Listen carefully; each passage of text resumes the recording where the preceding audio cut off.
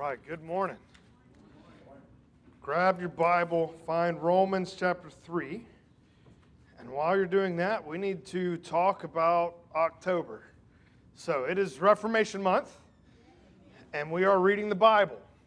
So every October we celebrate, we don't really celebrate Martin Luther, we celebrate the Reformation, which led to the translation of the Bible into vernacular languages, which led to us being saved. So we celebrate the fact that we have access to God's Word.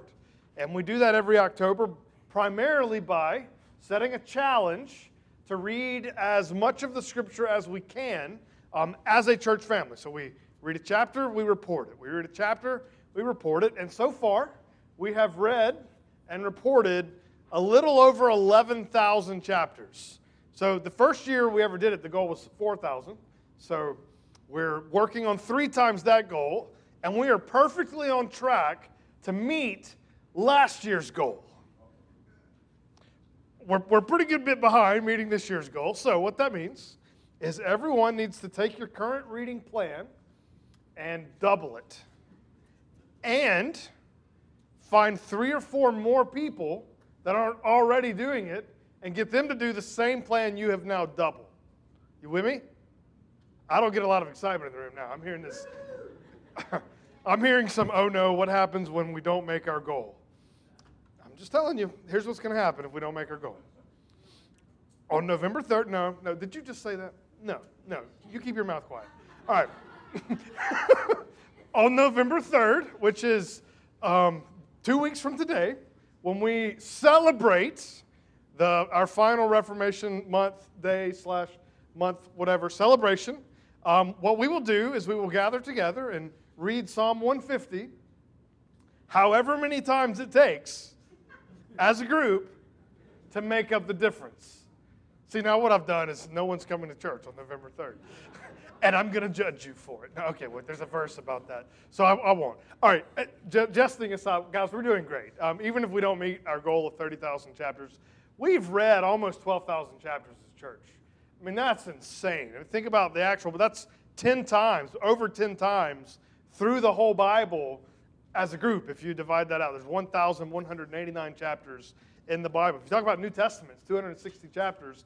That goes in there a bunch more times. Oh, 40? Somebody's quick at math. I don't know. It's something. It's a bunch. So we've read a lot of Bible. I get really excited every October because we spend so much time in the Word. Keep it up. Keep reading. If you haven't participated, we made a website just for reporting. So go to reformationmonth.com, and you can make an account. You can report your reading. You can share that, get other people to read.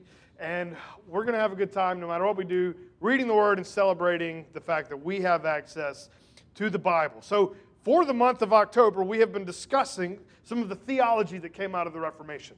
And this theology, for the most part, is universal among all Protestants. Unless you've protested so far you left Christianity, which some cults have done. If you're still in what we would call the evangelical Protestant circle, the 5 solas would be a foundational piece of the theology of your entire system. And so the first one we talked about of the 5 was Sola Scriptura. They're all in Latin just because Latin was the big language that did academics in back in the day. But Sola Scriptura in English is what? Scripture alone. Now we always suggest, we have 5 things and they're all alone, so how are they really alone? Because each of the alones are the only answer to a particular question. And so the idea of Sola Scriptura is what has the authority to tell us what proper theology is. What has the authority to tell me what to believe? What has the authority to guide my life? And at the end of the day, there is only one answer to that question. Well, the answer is God, but the way He gives us that authority is through His Word. And so the Scripture is the only authority. It's not councils. It's not systems. Those things aren't necessarily bad or wrong, but they do not have the authority that God's Word has. And we submit ourselves to God's Word, not to the church, certainly not to the preacher. I could get up here and I could preach some pretty crazy doctrine, and how would you know if what I was saying was true? It's because you can hold up a copy of your own Bible and read it yourself. That's the foundational principle of Sola Scriptura. We can read the Bible. It's not just me telling you what it says. You can read it with me. You can study it. We can work through it together. And all as a group submit ourselves to God's word. Then the second one was Sola Gratia. Also sounds fancy, but in English it's what? Grace alone. So grace alone answers the question, why would God save you? Because we have a tendency to think, well, God would save me because I'm, and anything you fill in the blank there, it's no longer grace. You have in some way merited, or at least positionally merited, your salvation. It's because of the family I grew up in, or the church I go to, or the works I have done, or the system nope. It's grace alone.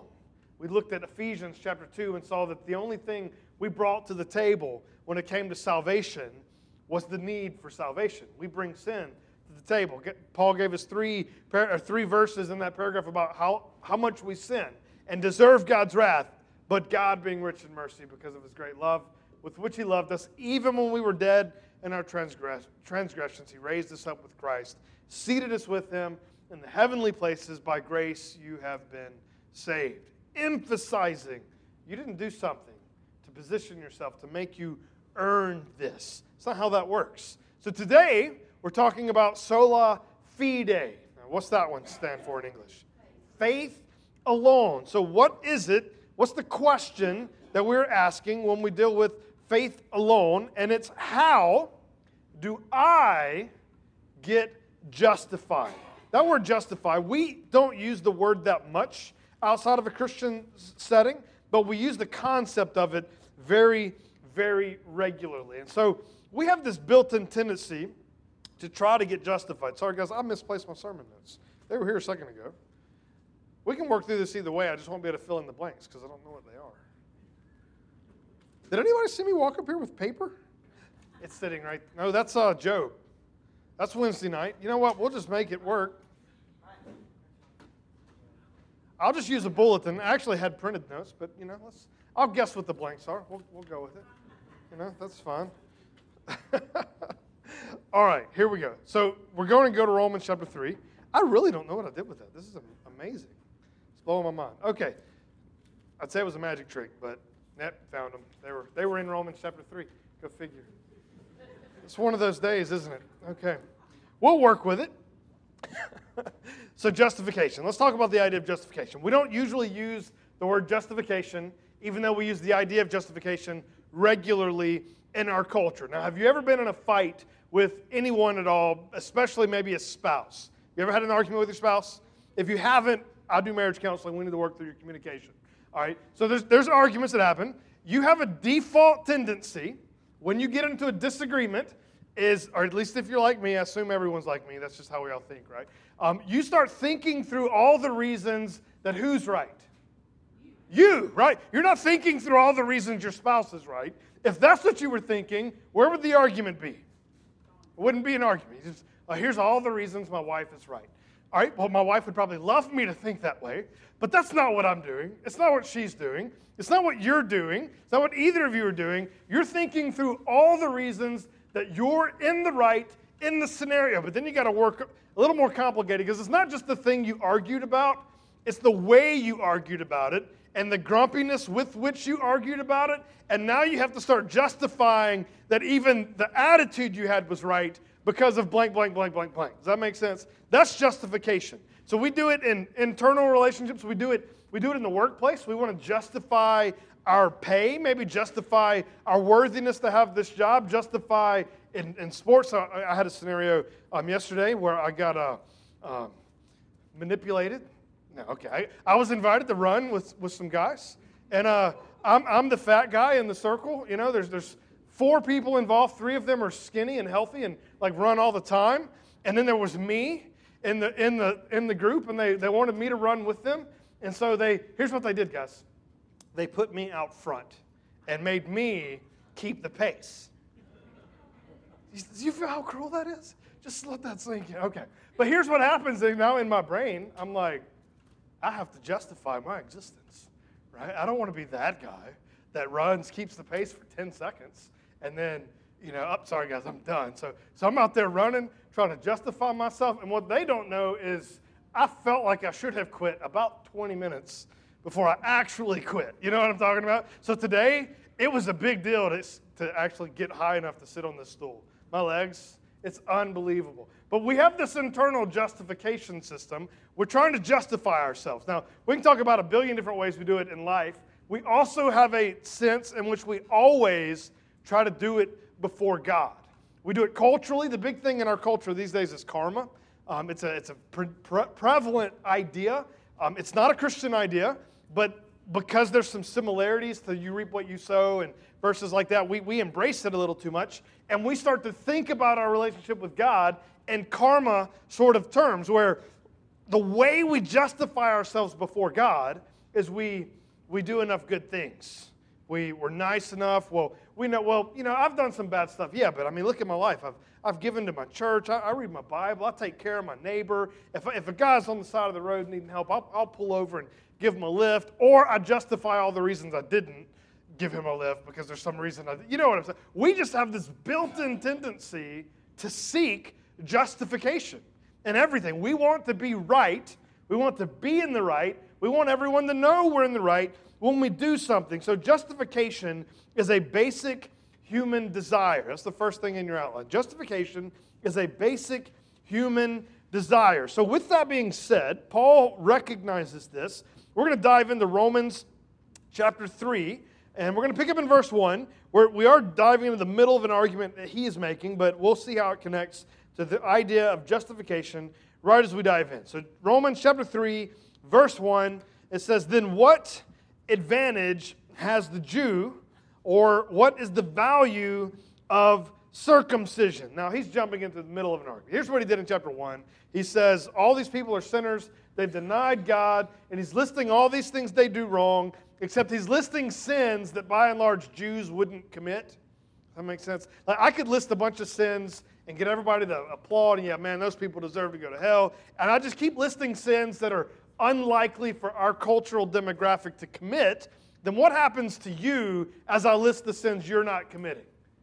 It kind of puffs you up a little bit. You know, hey, yeah, you're right. Those people. I start talking about, especially when we get into politics, it'd be easy to do. Talk about everything they do, and then we would rise up. Oh, man, amen. Yeah, preach it, brother. Preach it. But then we get to Romans chapter 2, where Paul flips it, and instead of talking about the Gentiles, he points his finger at the Jews and essentially says, but you're no better. If you've acknowledged that they've done something wrong, you've acknowledged that there's a standard that you didn't come up with.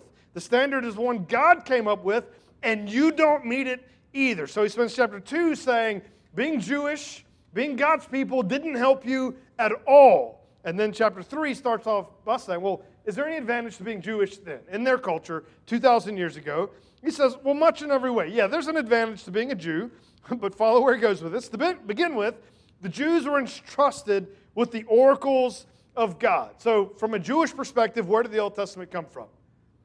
From the Jewish people. It came to the Jews through the Holy Spirit, but to the Jews. So there's a pride in that. Well, what if some were unfaithful? So the Scriptures came to the Jewish people in the Old Testament. If you've read your Old Testament, how often are God's people faithful? Right? It's very similar to our culture, right? They get it wrong. Now, sometimes, and every now and then, there's a hero in the story. A lot of times, the hero still has horrible sin in their life, things that are broken. The Bible doesn't have a very high view of the character of man, but there are some good people. But by and large, there's a lot of unfaithfulness in the Old Testament. So what if they were unfaithful? Does their faithlessness nullify the faithfulness of God? So God's saying like this. Paul's saying, so God took this people, and he's using them in the Old Testament, yet they're always unfaithful. Does that make God look bad?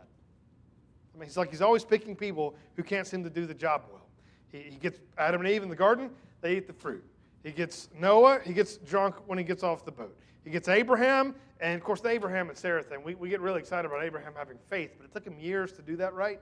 It was really kind of pathetic. We look at Moses, go preach and tell Pharaoh to let the people go, and Moses says, no, I don't want to do that. Even later, he gets mad and curses the rock and doesn't even get to go into the promised land. We just go through all these biblical, not David, right?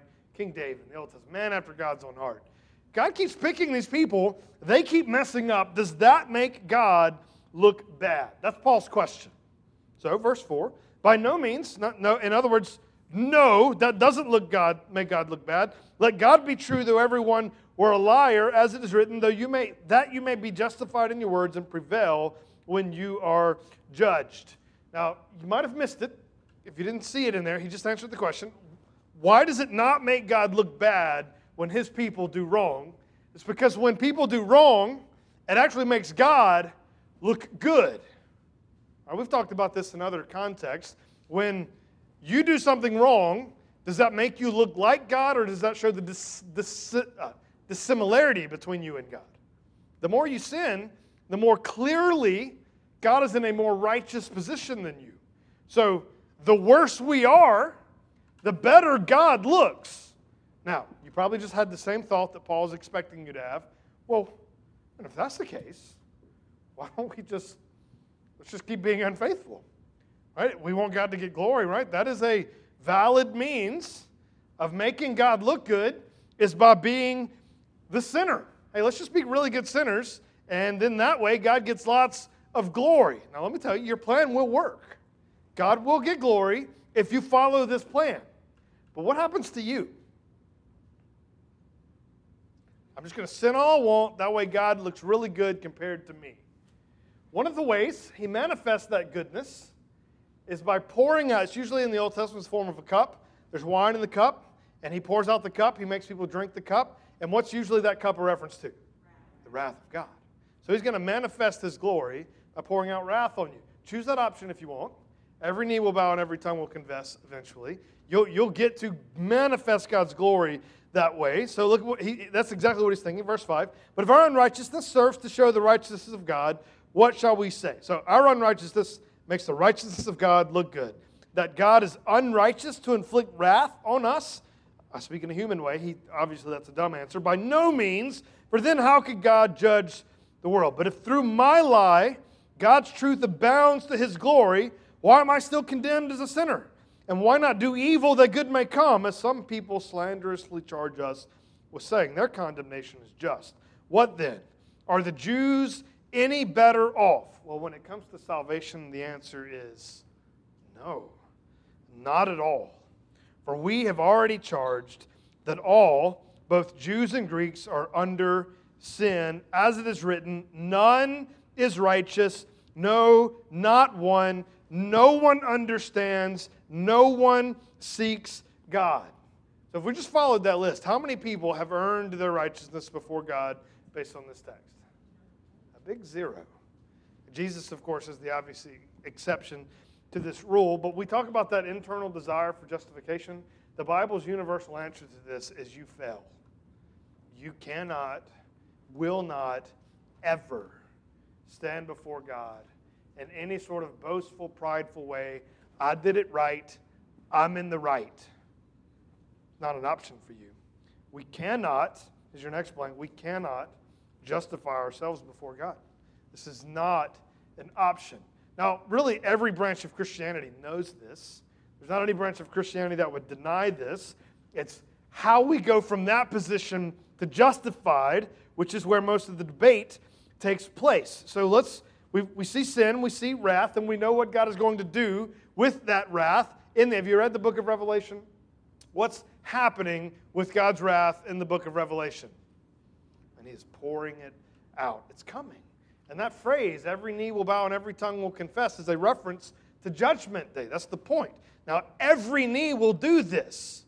Now, some knees will have already been doing it, and they're not forced to do it on that day. How do you get there? That's really the question we're asking. So let's jump down to verse 21, and let's continue working through the progression. But now, the righteousness of God has been manifested apart from the law. So we read this last week, emphasizing the grace. Now we're going to emphasize the content. Although the law and the prophets bear witness to it. So God's righteousness is going to show up in some specific way. The righteousness of God, verse 22, through faith in Jesus Christ for all who believe. So God's going to make us righteous through faith. Now he's going to unpack how that works. For there is no distinction. For all have sinned and fall short of the glory of God and are justified by his grace as a gift through the redemption that is in Christ Jesus, whom God put forward as my favorite word, right? Propitiation. Propitiation. I love this word. I know most of you have heard this word explained 1,000 times, but for the sake of doing it again, making it work in our brains, and anyone who hasn't heard a good definition of propitiation, let's walk through it one more time. We propitiate all the time. We don't use this word. I have never, ever seen anyone use this word outside of a religious context. It's just not an American idea. Rewind the clock 2,000 years ago, every Greek-speaking person on the planet knew this word. It was part of their daily vocabulary. It was part of their daily experience. Now, we have a similar idea. It's just not as significant. So if me and my wife have a fight, you and your wife have a fight, there's a tendency we think that if we buy something on the way home and we take it to them, that we can somehow make the anger go away. Man, have you ever tried this? You know you have. You have definitely tried this. For me, I always joke for my wife, I better not bring home roses that have been cut off of their roots.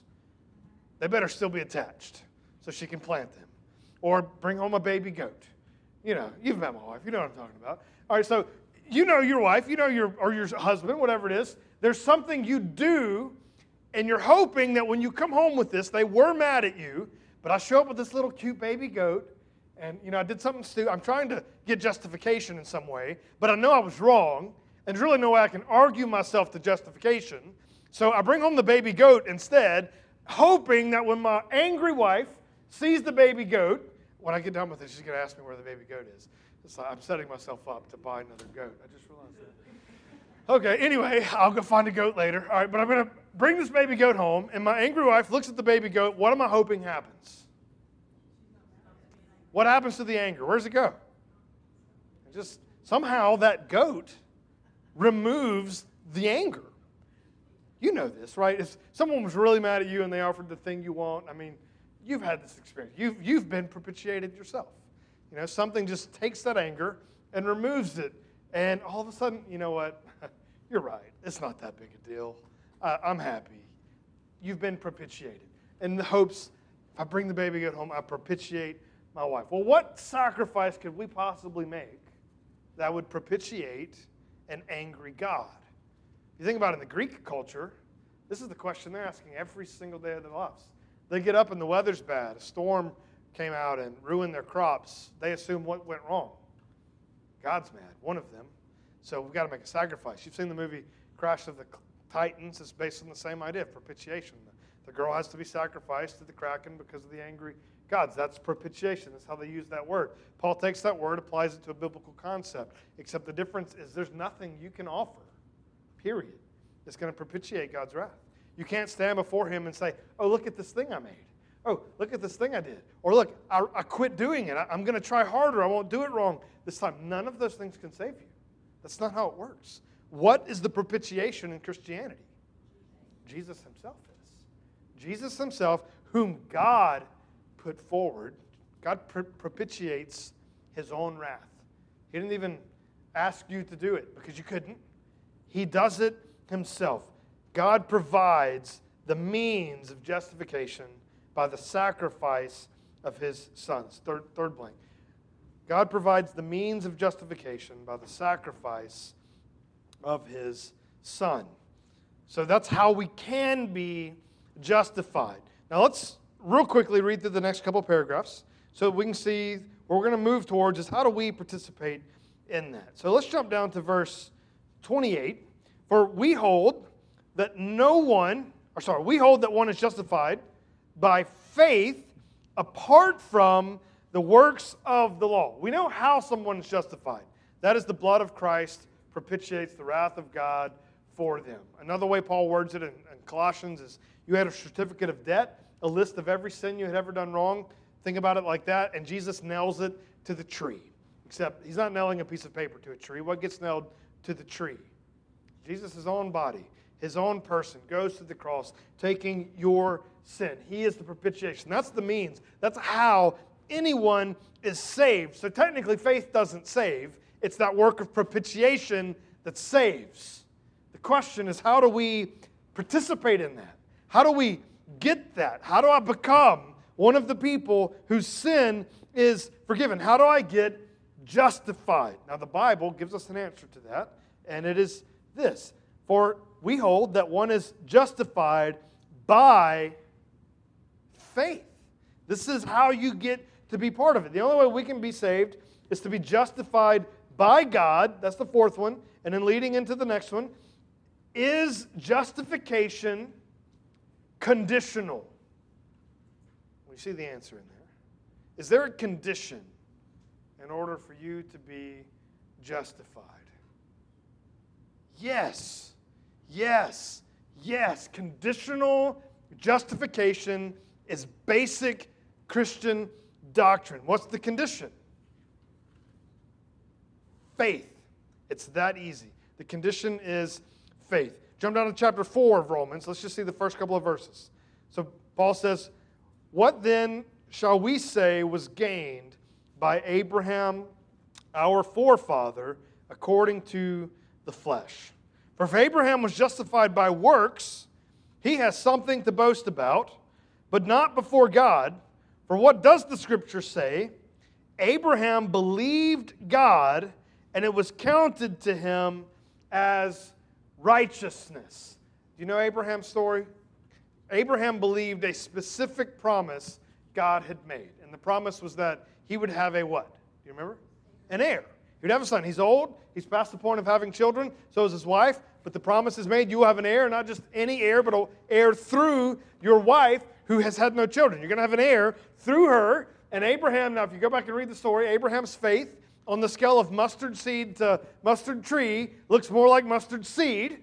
Because he just doesn't do a good job with this. But it is mustard seed level. It exists. It's mustard seed level. And God looks at him and says, I'll count that as righteousness. So even in the Old Testament, how did people get saved? How did people get justified before God? It was faith. They believed God. They did the thing that God asked them to do. They trusted in God to do the thing God said he would do. So the point of Sola Fide is that there is only one specific condition, and that's faith. And specifically, not works. So justification is conditioned upon faith. So can you be justified without faith? No, it is not how it works. Justification is conditioned upon faith.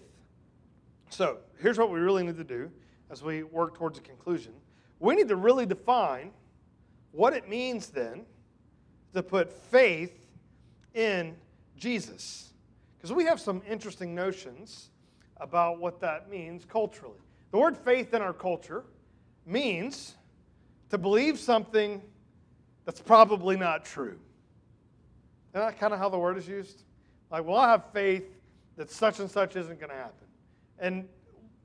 Or really we're saying maybe, I hope that's what happens. Or in terms of faith, we typically, when we're talking about belief in God, we use the word faith when we have no reason to believe it whatsoever. And so, but I believe it anyway, without any reason at all. I call that kind of belief faith. Right? That's the idea. It's not a biblical faith at all.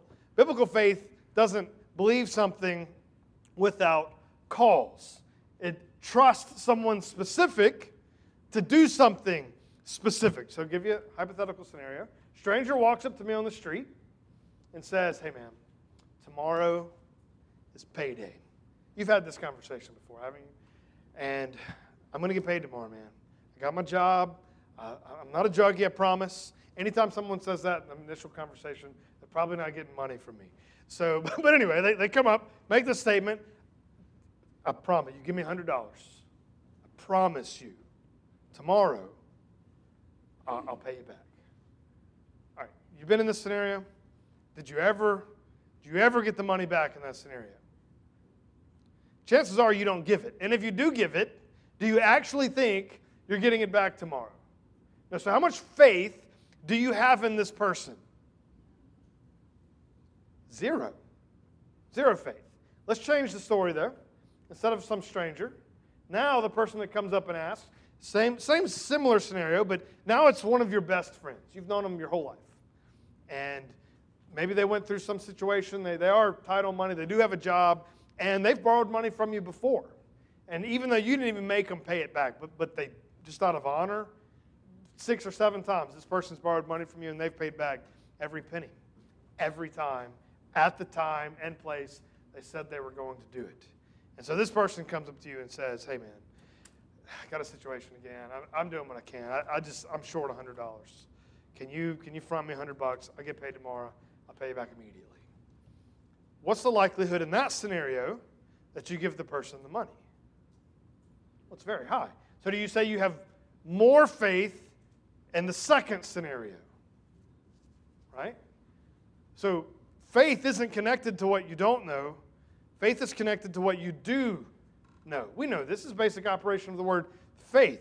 In fact, if we read the Hebrews 11, the hall of faith, every one of those scenarios isn't showing us that these characters had no reason to trust God. It's showing us that because of all the reasons they had to trust God, they actually did trust God. So here's step 1 to how this works. Saving faith is not believing God exists. I'm sorry. That doesn't even register on the scale when it comes to faith. James deals with this exact scenario in his letter. It says the demons, they have that level of faith. Do the demons believe God exists? Do they believe our God exists? Do they believe Jesus died on the cross? In fact, in English, we use the word believe in a certain sort of way. We wouldn't really say they believe those things. What word would we use instead? They know them.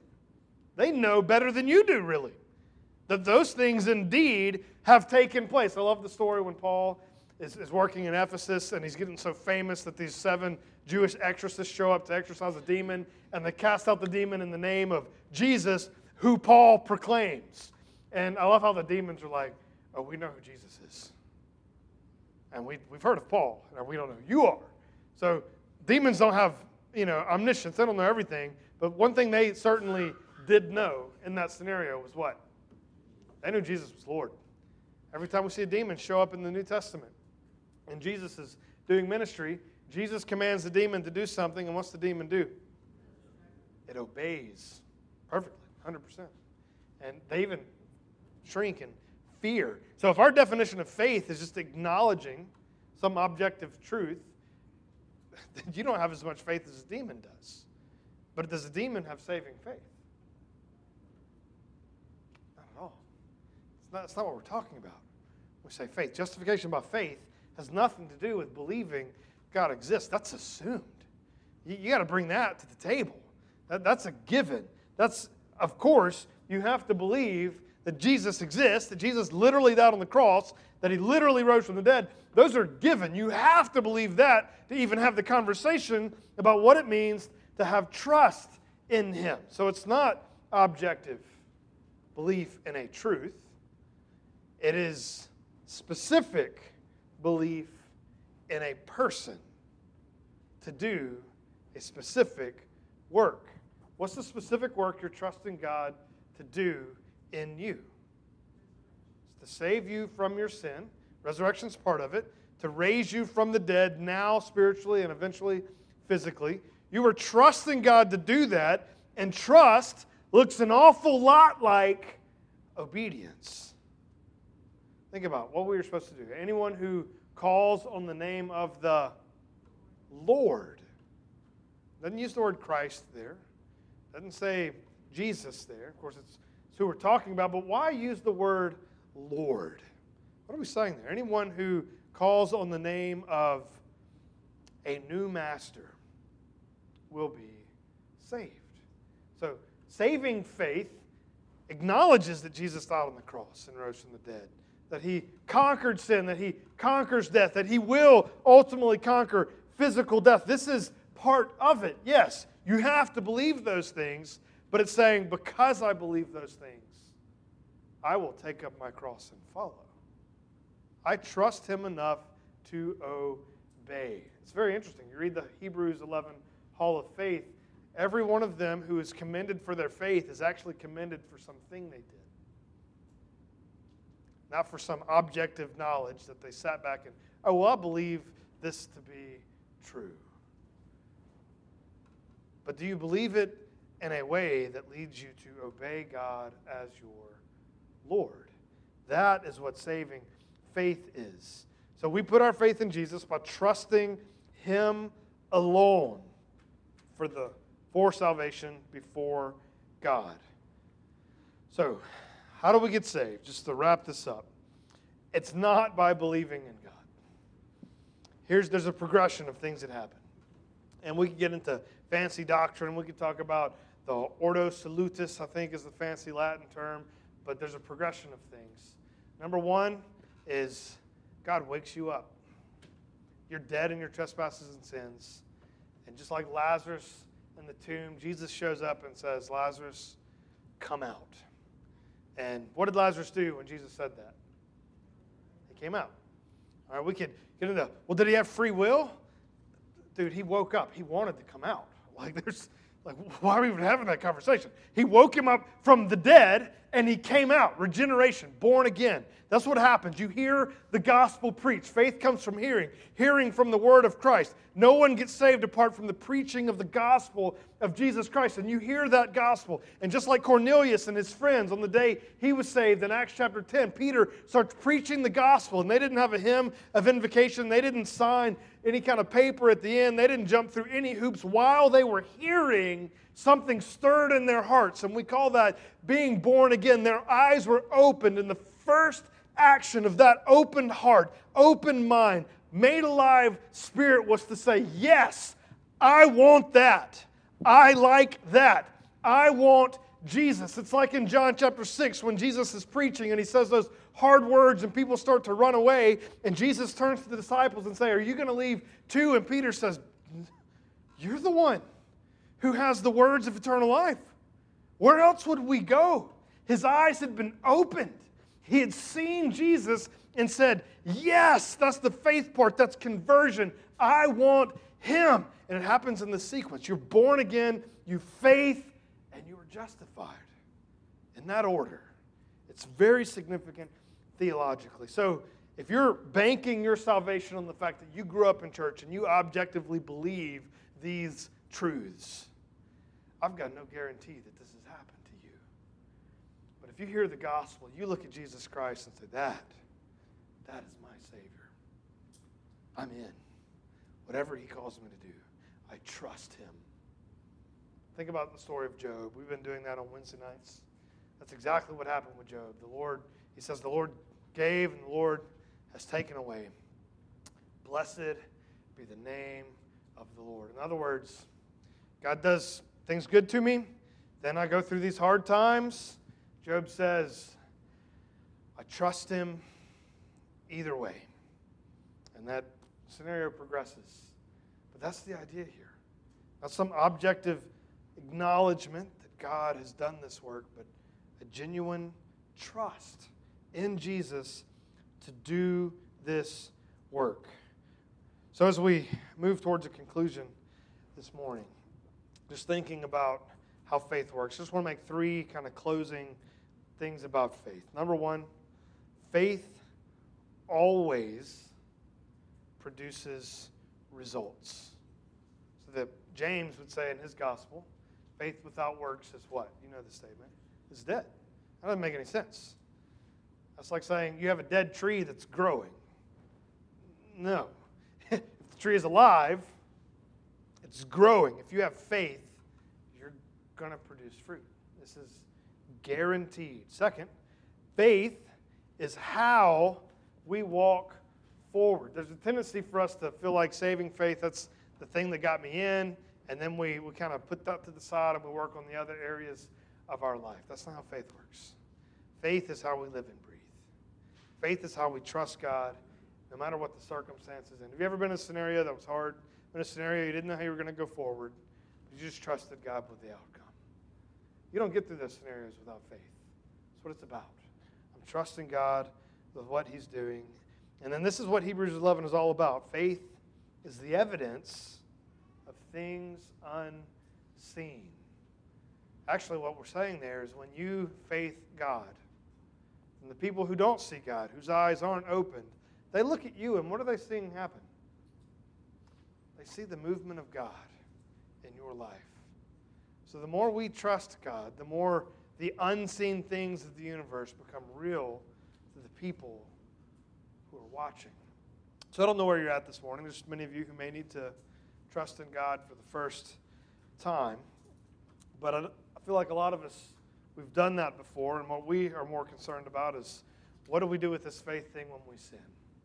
So I'm going to end with this one thing from 1 John chapter 2.